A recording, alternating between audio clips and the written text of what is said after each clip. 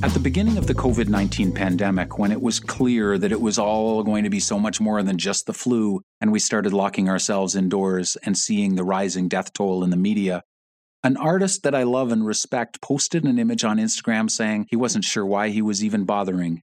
Given the severity of world events, it all seemed unimportant. In between the words and in between the lines, what I read was, "What's the point?" And as I typed out a brief, inarticulate reply, I began to wonder how many others were feeling the same thing. I'm David Duchemin, and this is a special episode of A Beautiful Anarchy. What's the point? Let's talk about it.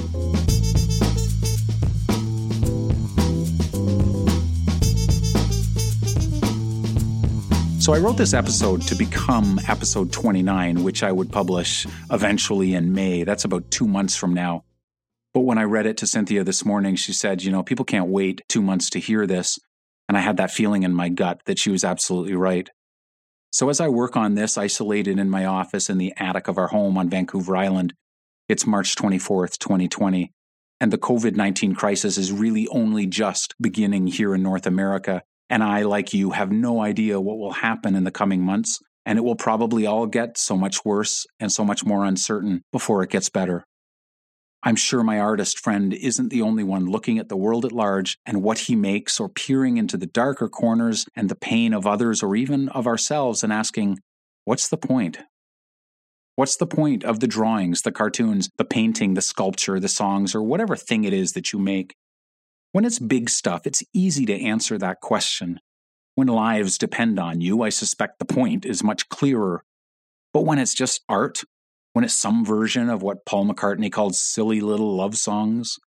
Don't we need something in these darker times with a little more gravitas? Are those of us who concern ourselves with art that seems less weighty? Are we now consigned to the sidelines while the serious artists take over? What's the point?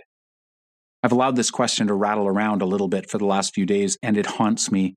Because if there is no point to what we do now in these times when we're all just a little more awake to the precariousness and therefore the value of life itself, then why do we do it at other times?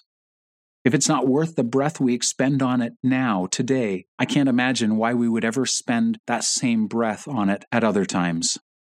But I think it is worth it on the largest possible scale. Art and our efforts to make it might just be the point. Art, even when it is not remotely on the same level of Picasso's mural-sized painting Guernica, even when it's only a pretty picture, it matters. Because beauty matters. I read a quote last year that suggested that serious artists had long ago given up on beauty. I don't subscribe to that.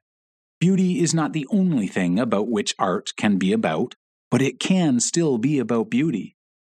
We can still make something just to transport ourselves or others to a place of transcendence, awe, wonder, or reverence for life and something bigger than our momentary worries.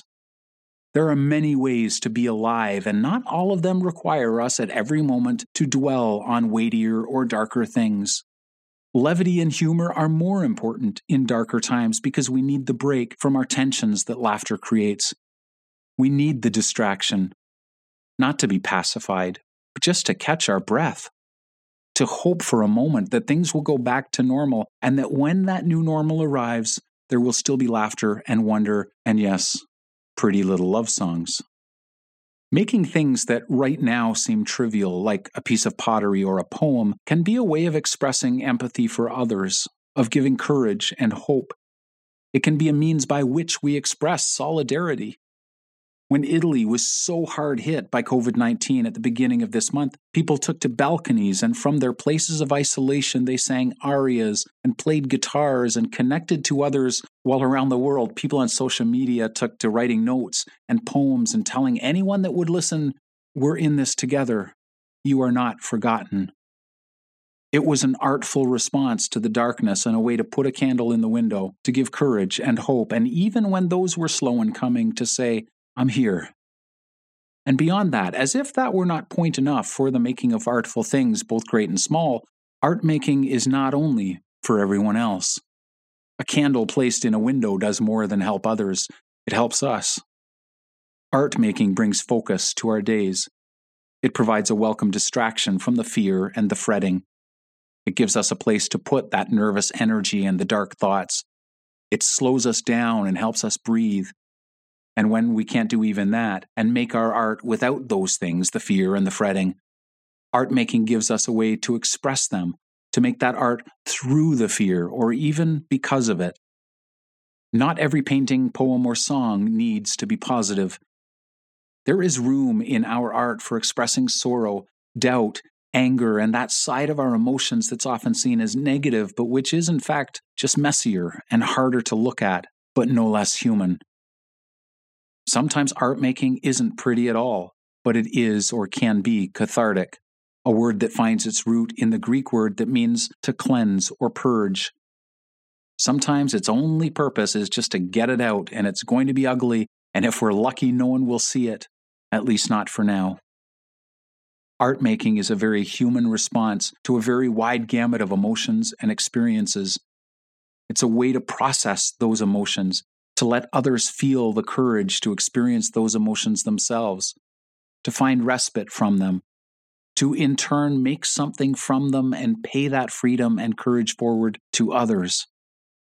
To make art, however you do that, is a very human activity, and it is not only not trivial, it is vital and needed more in times like these, not less. No, it's not needed more than we need other things. It's not a panacea.